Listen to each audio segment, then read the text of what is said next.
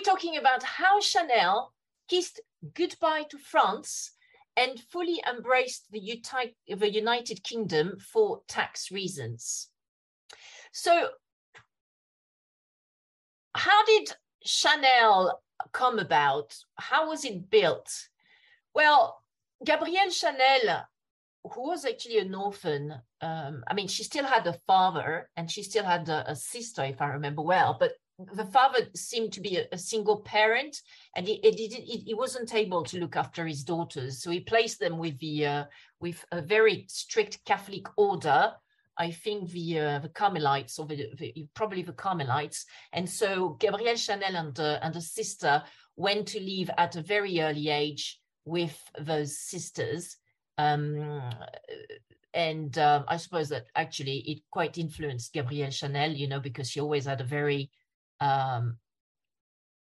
minimalist approach and using a lot of black and white, a bit like the sisters' uniforms and robes. So anyway, Gabrielle Chanel, a French woman, she was nicknamed Coco Chanel because she actually spent quite a lot of time singing and performing in cabarets before she launched Chanel, the fashion brand. So she was also an entertainer, performer.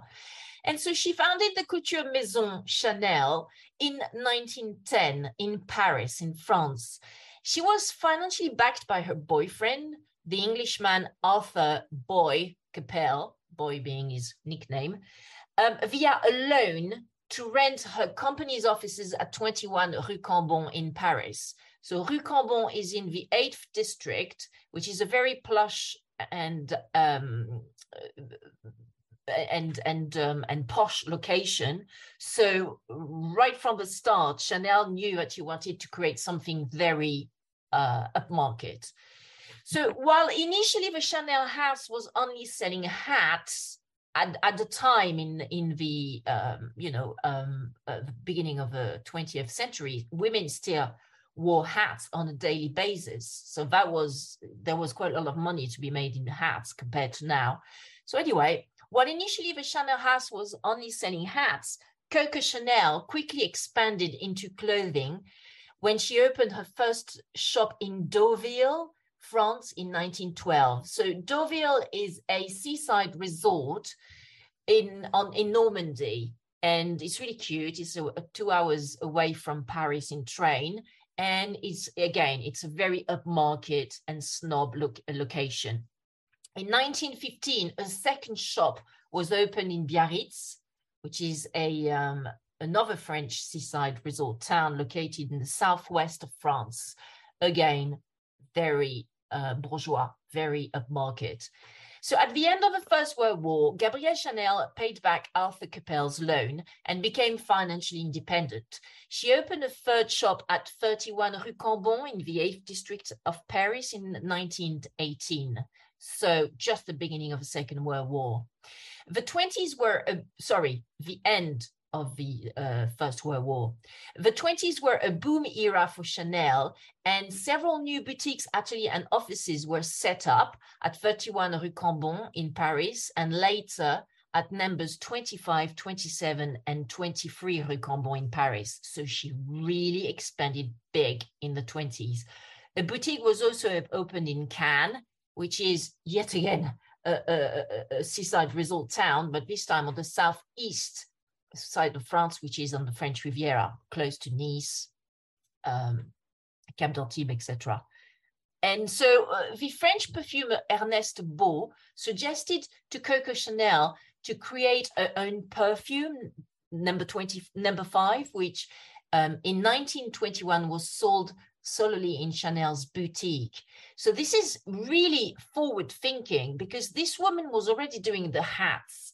She was already doing the clothes and also all the swimming costumes that ladies were wearing on all these seaside resort towns. And now she's thinking about making her a brand even more holistic by providing them with perfume. And so, as I said, Chanel Numéro 5 initially was only sold in Chanel's boutiques, but then because it was so successful, it also became available in selective distribution network points in dedicated perfume retail shops, which would sell Chanel Numéro 5 bottles. And even today, the perfume Chanel Numéro 5 is one of the most sold perfumes in the world. In 1924, Gabrielle Chanel met at the Longchamp horse racetracks Pierre and Paul Wertheimer, two powerful French Jewish brothers who owned the Bourjois perfumes and cosmetics, among other businesses. So at the time, Bourjois was mostly famous for its perfumes, but it also had and quickly expanded into cosmetics. And it was, so I'd say that the Bourjois brand is more mass market, most definitely mass market compared to Chanel, which of course is luxuries, very, very luxe.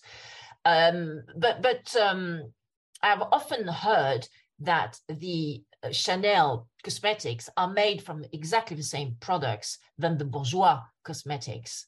So that's why also it's quite nice if you don't have a budget to buy Chanel to buy Bourjois cosmetics, because they are made of the same primary products and basis. So together, Pierre and Paul Wertheimer, and Coco Chanel created the company Parfums Chanel, or Société des Parfums Chanel, for the manufacturing of perfume Parfum Numéro 5, Chanel Numéro 5, on the 16th of April, 1924. This new business was financially backed by the Wertheimer brothers, and the shareholding of Parfum Chanel was owned at a stake of 10% by Gabrielle Chanel. And that was in exchange for the transfer of ownership in her name, Coco Chanel, via a license, and also a 2% share in the annual income on the perfume sales. So she was to make around $1 million, for example, in 1947. Then the rest of the shareholding of Parfum Chanel was owned at the stake of 70%, so 70% by the Wertheimers, who bore all financial risks in the Les Parfums Chanel business venture. And then at a remaining stake of 20%, 20% by Théophile Bader, who was the founder of the Paris department store Galeries Lafayette, which still exists today, and who introduced first Coco Chanel to the Wertheimers at the Longchamp horse racetracks back in 1924.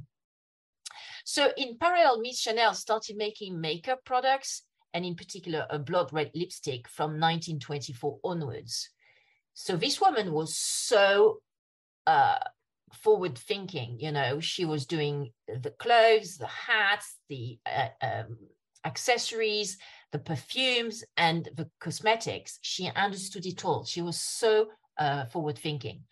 However, from 1928 onwards, Coco Chanel and the Wertheimer brothers starting having some disagreements. Miss Chanel considered that the Wertheimers were making money, I quote here, on her back, and became vocal about it, publicly shaming the Wertheimer brothers by calling them bandits, I quote here, bandits. She also snubbed the board meetings of Société des Parfums Chanel, and consequently, in 1933, its shareholders decided to remove her from the management and board of a company. In 1934, she instructed a young lawyer, René de Chambrun, to defend her interests and renegotiate the 10% partnership she entered. But the lawyer-to-lawyer negotiations failed, and the partnership percentages, so 10% for Chanel, 70% for the Wertheimers, and 20% for Théophile Bader, these partnership percentages remained as established in the original business deal among the Wertheimers, Bader, and Chanel in 1924. Then the Second World War started, and Gabrielle Chanel shamelessly collaborated with the Nazis and the Vichy government, which was a collaborating government managed by Pétain, the Maréchal Pétain. she denounced the Wertheimer brothers as Jewish in order to attempt to gain full control over the Les Parfums Chanel business. Following the war declaration in 1939, Coco Chanel closed down her couture house in Paris, leaving only her perfumes boutiques opened. She went to live in the south of France, where she owned the beautiful Villa La Pausa, but came back to Paris the following year, so in 1940. During the Second World War, the Wertheimers fled to the United States.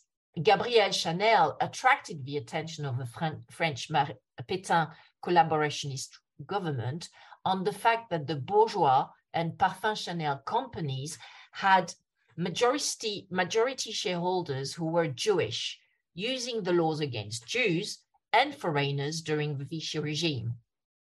But the Wertheimer brothers had transferred their shareholding in Parfum Chanel and Bourgeois into the hands of a trusted and non-Jewish friend called Félix Amiot, who was acting as proxy.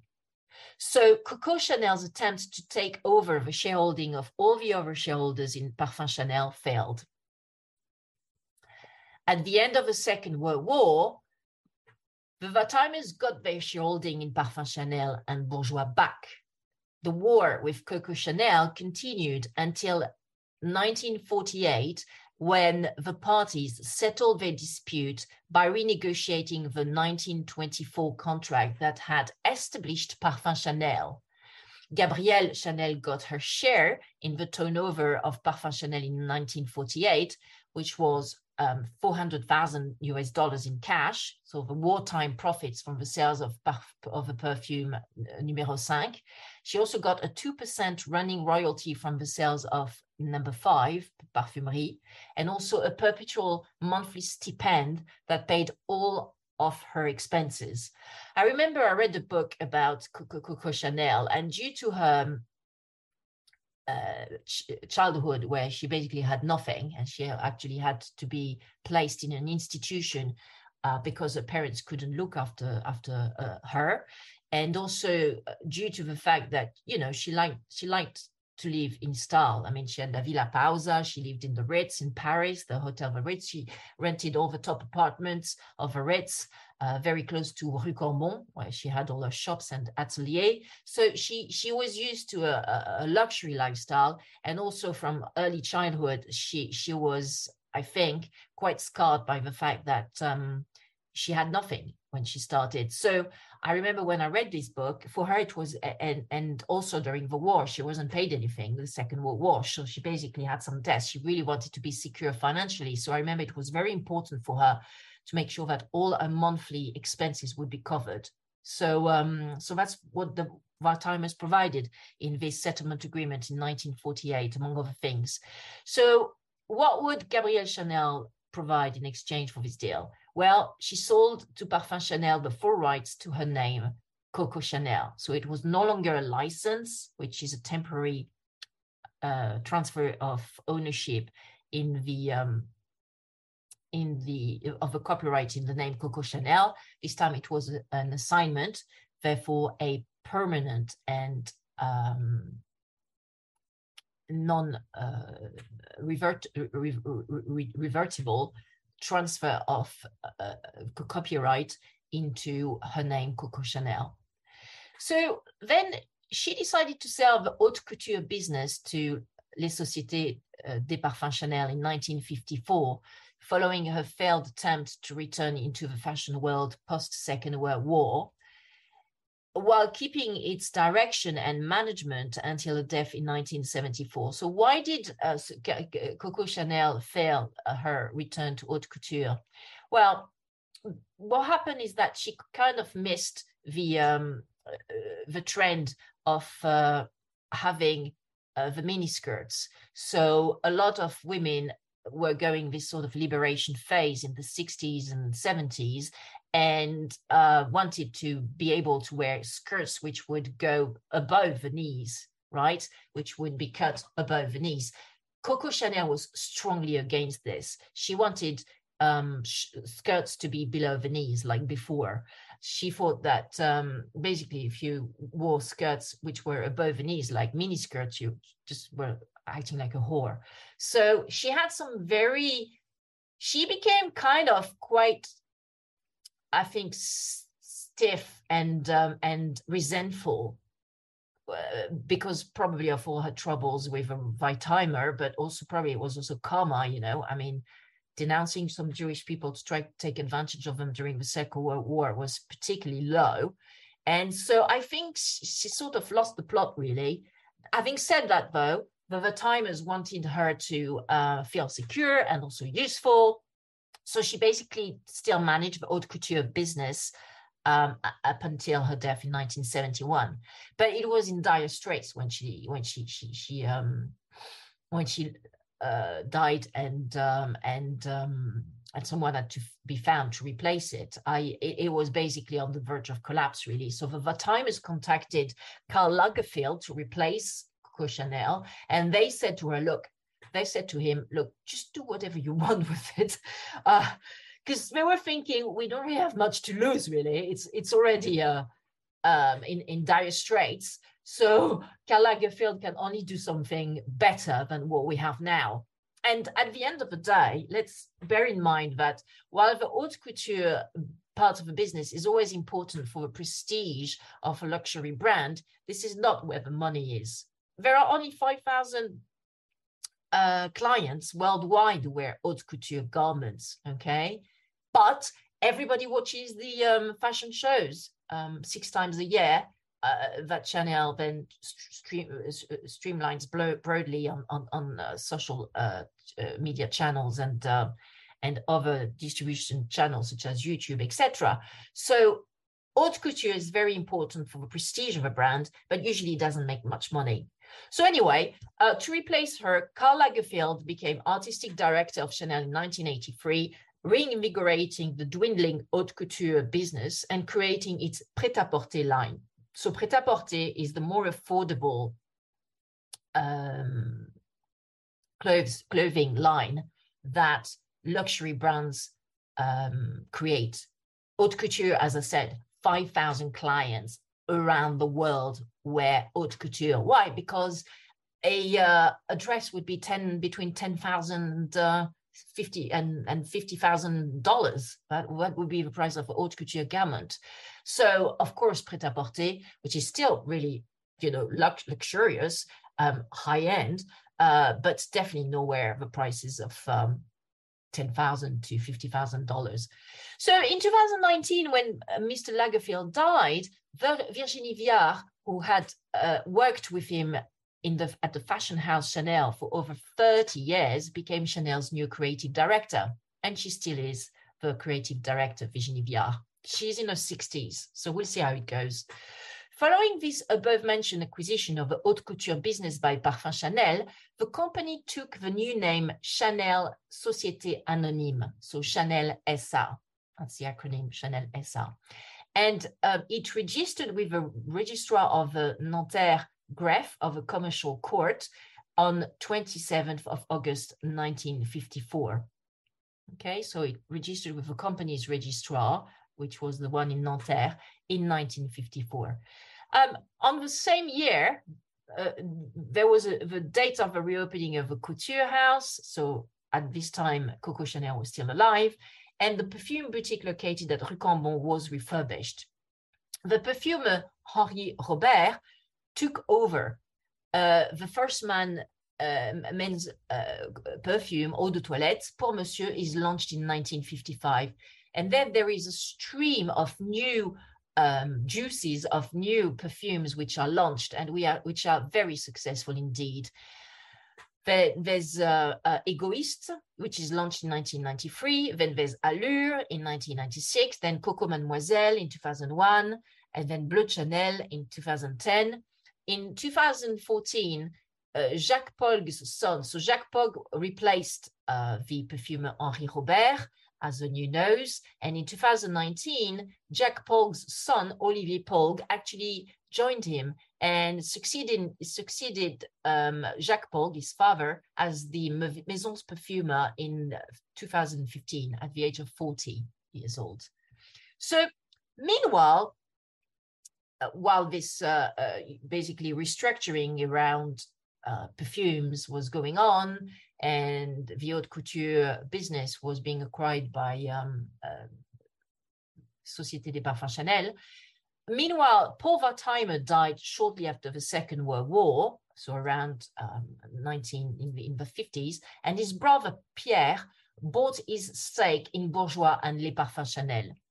Following Pierre Wertheimer's death in 1965, his only son, Jacques Wertheimer, who was aged 56 years old at the time, took over the group's management. However, it was not a good fit, and Jacques was ousted in 1974 and replaced by his more capable son, Alain Wertheimer. Alain's mother, Eliane Fischer, divorced from Jacques, with whom she had Alain and his brother Gérard, and she became a business lawyer working at the law firm of Samuel Pisard in Paris. Mr. Pisard and Ms. Fischer actively counseled Alain, so Alain Fischer's son, when he took over the management of the group, and Chanel SA in particular in 1974, since Eliane Fischer founded the law firm Salons, now called Dentons, in 1978, and she became the ongoing and long-standing private practice lawyer of Chanel. So Alain, with his brother Gérard Wertheimer, became the owner of Chanel Société Anonyme, Chanel SA, also the Bourjois Cosmetics and the hunting guns brand Holland & Holland, which was bought by Chanel SA in 1996, and other brands such as the swimming costume brand Herès, and the book publishing house La Martinière, and also two winemaking chateaus in the border region in Margaux and Saint-Émilion, respectively Chateau Rosan-Ségla and Chateau Canon. So they have a portfolio of luxury brands, the Wertheimer brothers, but of course, the jewel of the crown is Chanel. On the 24th of December 1998, Chanel Société Anonyme was transformed into Chanel Société par Action Simplifiée, so Chanel SAS as an acronym, which is a more flexible type of French companies than Société Anonyme. Also, there are much less reporting requirements and need to have all the accounts double checked by commissaire aux comptes, etc. So now that we've seen the corporate genesis of Chanel, we can now delve into the more recent change in the corporate structure of the Chanel Group, which definitely put the UK on the map post-Brexit. Alain Wertheimer incorporated Chanel International BV in 1979 as the Netherlands-based financial holding company controlling Chanel SA and around 90 Chanel subsidiaries. So a holding company is a company whose primary business is holding the controlling interest in the securities of other companies. A holding company does not usually produce goods or services itself. Its purpose is to own shares of other companies to form a corporate group. So as I said, in 1979, the financial holding company was based in the Netherlands, called Chanel International BV. While the Chanel Group's corporate structure chart is extremely opaque, to say the least, I understand that Chanel International BV was still the ultimate financial holding company for the Chanel Group until recently. But this has changed, and we're going to explain how. The Chanel Group is still privately held. This has not changed, and it is still not listed on any stock market. The Dutch entity held the group's subsidiaries across the globe and consolidated its accounts. Chanel International BV's main subsidiaries were via a cloud of shell companies such as Moose Investments Limited, incorporated in the Cayman Islands. And these subsidiaries, main subsidiaries of Chanel International BVs are Chanel SAS, so that's the French Société par Actions Simplifiée, which I mentioned before, a private company limited by shares, incorporated in France on the 16th of April, 1924, and then later transformed into an SAS on the 24th of December, 1998, owned by a sole shareholder, which name is kept secret by both Chanel's management and the French authorities. The current president of Chanel SAS is Bruno Pavlovsky, and its current managing director and chief financial officer is Luc Dony. So Chanel SAS, as I said, has one sole shareholder, which identity is completely removed from, for example, the French company's registrar's website, Infogreffe, or almost all information available from the net. However, my understanding is that the sole shareholder of Chanel SAS is a shell company based in the Luxembourg. Okay, so as Chanel SAS in France, and then you have the whole the parent company of Chanel SAS, which is in the Luxembourg, and then this Luxembourg parent company is wholly owned by Chanel International BV in the Netherlands. And then the other main subsidiary of Chanel International BV is Chanel Limited. This is a private company limited by shares, incorporated in London, United Kingdom, on the 6th of February, 1925. And renamed from Parfum Chanel Limited to Chanel Limited in November 1957. It is wholly owned by Moose Investments Limited, which I mentioned before, which is its sole shareholder, and which current global executive chairman is Alain Wertheimer. And so Moose Investment Limited is sole shareholder, and it's based in the Cayman Islands. Chanel Limited current global executive chairman is Alain Wertheimer, and its current global CEO is Line Nair. Line Nair used to be a CEO of Unilever, also based in London, and now she moved to Chanel, I think in last year in 2022. One thing I wanted to say is that while Chanel Limited, the UK entity, used to be one of the main subsidiaries of the Dutch financial holding company, Chanel International BV, the whole restructuring was actually to make Chanel Limited the parent company of this Netherlands company, company, Chanel International BV. This was part of a restructuring, and we're going to explain now what's going on and what happened recently. So as set out in the 2021 annual accounts of Chanel SAS, of a French company, the tax integration group in place in which Chanel SAS was also the parent company was terminated on the 1st of January 2021. A new tax integration group was set up from the 1st of January 2021 onwards, preserving Chanel SAS as its top company. So that is the structure in France, and also with some smaller subsidiaries. It is set out in this 2021 annual accounts of Chanel SAS that according to the integration agreement, the parent company is the sole beneficiary of a corporate tax credit and additional contributions credits resulting from the application of the group's tax regime, and is the sole company due to pay these taxes. The company's member of the integration group are, however, jointly liable to pay these taxes within the limit of the amount which would be due by each one of them if they had not opted for the group's tax regime.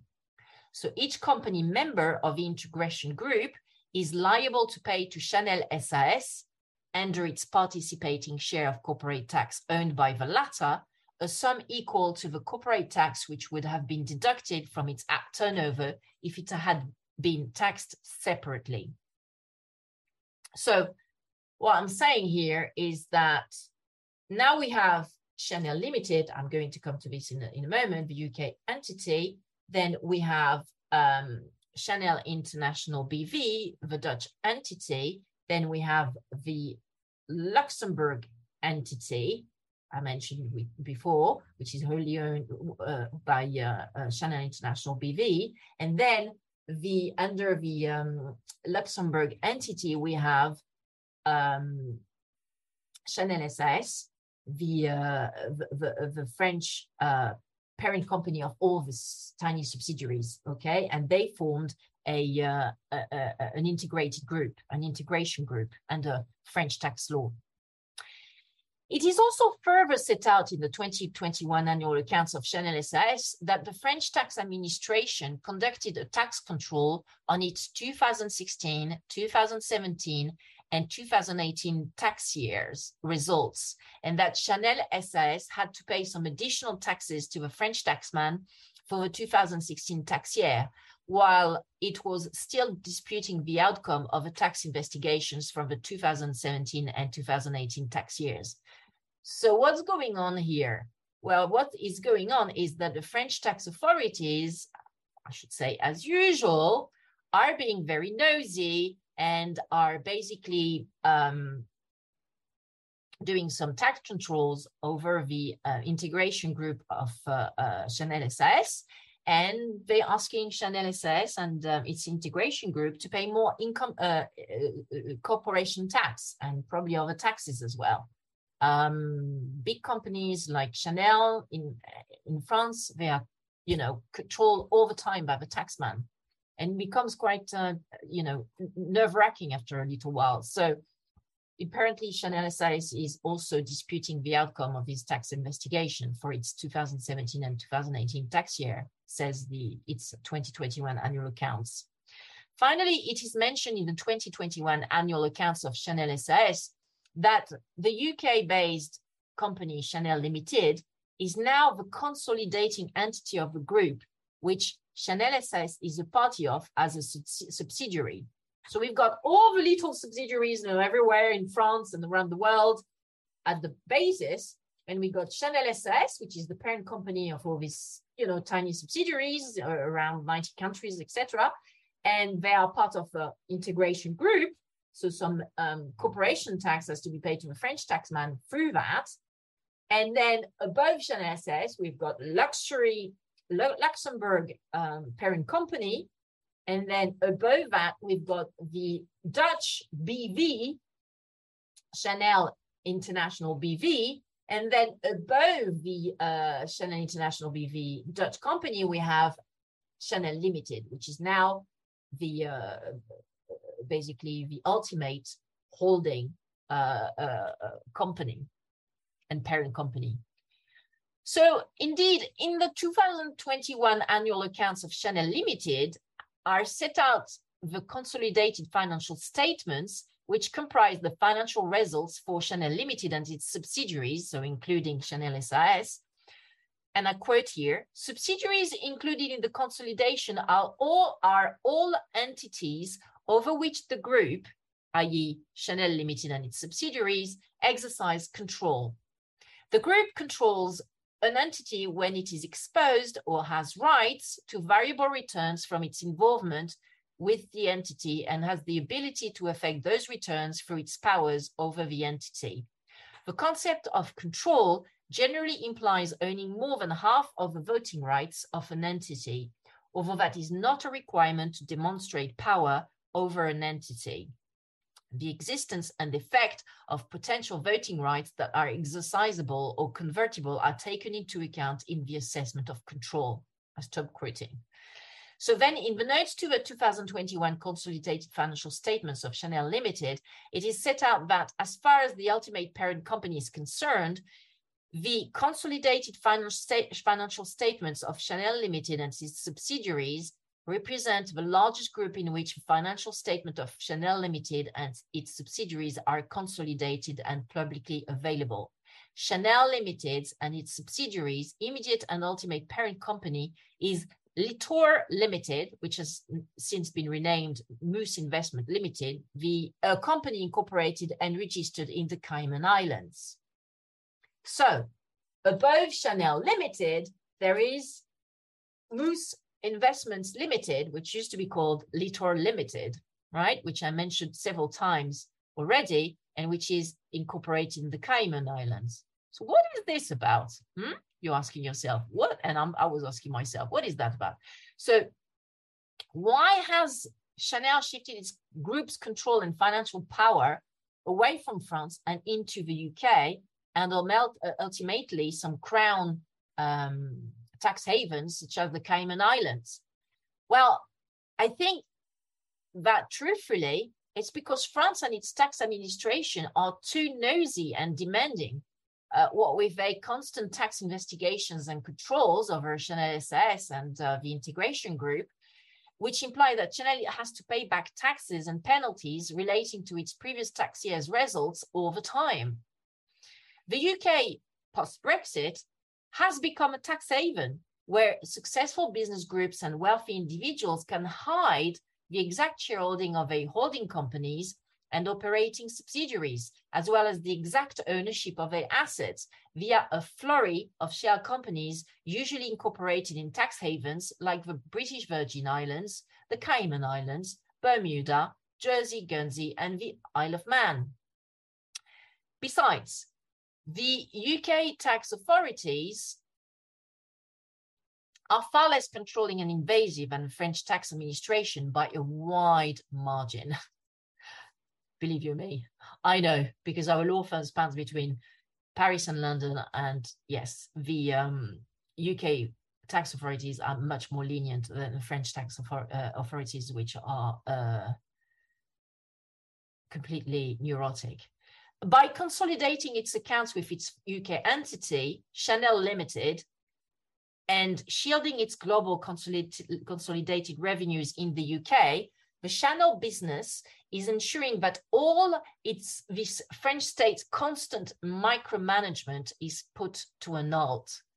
Additionally, the corporate tax rate is lower in the UK compared to France, and in its 2021 annual report, Chanel Limited set out that its effective tax rate had fallen from 28% the previous year to 25.70%.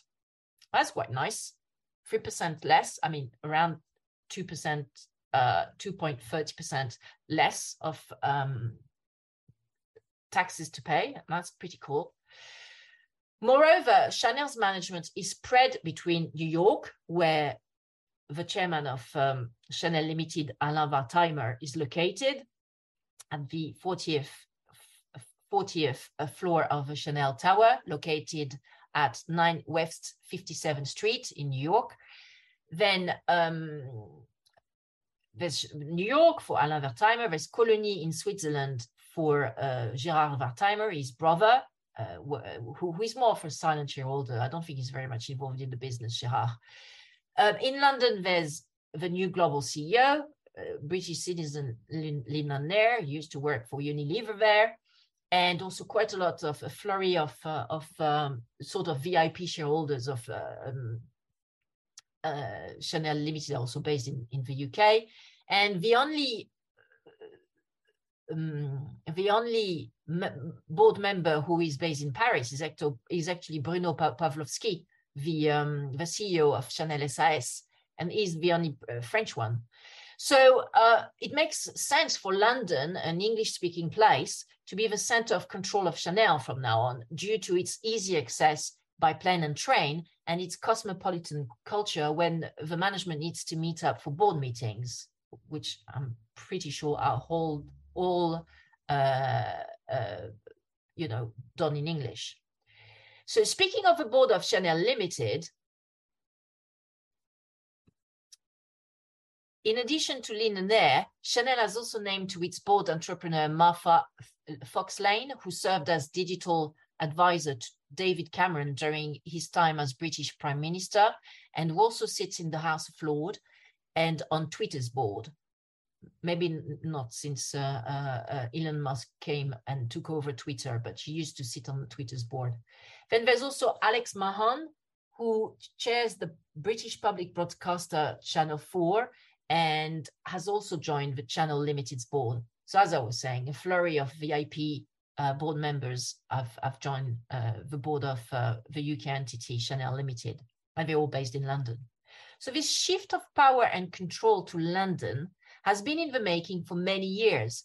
After Brexit, in 2018, the Wertheimer brothers started relocating some of Chanel's staff in the legal, HR, and finance divisions from New York to London, into the head office of Chanel Limited, which is off Bond Street, if I remember well, in London. So citing the need to simplify and rationalize the company's structure. As they said, I quote here, simplify and rationalize the company's structure.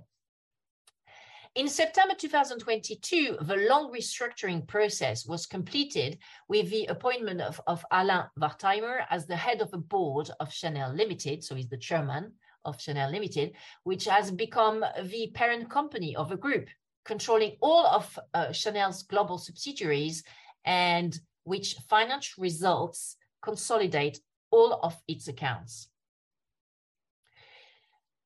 I quote here, the decision to turn Chanel Limited into the operating holding common to all Chanel companies was taken in 2018 with the goal of simplifying and modernizing Chanel's administrative and legal organizations, as well as its decision center, which used to be New York. So, conclusion, the Netherlands-based financial holding, Chanel International BV, is today much less prominent. Since all the financial interests are now concentrated into Chanel Limited, the operating company, as well as its sole shareholder. So Moose Investment Limited, so previously named Little Limited, the Cayman Island-based family holding company of the Wertheimer, is at the very top, okay? Then it owns 100% of Chanel Limited, based in the UK, okay? And then you have Chanel UK Limited owns 100% of the Dutch-based Chanel International BV.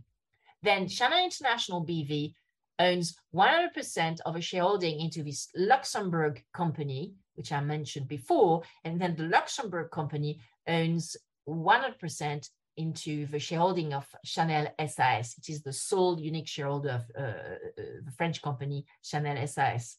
Okay, so there's a flurry of shell companies going on everywhere. It's just super opaque. And that's exactly what the Wertheimer family wants. They don't want anybody to, get nosy about their affairs.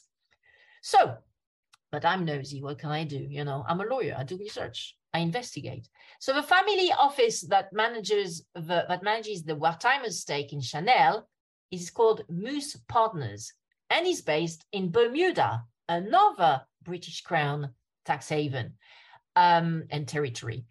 So both the Cayman Islands and Bermuda were listed on the European Union's list of fiscally uncooperative countries until 2020.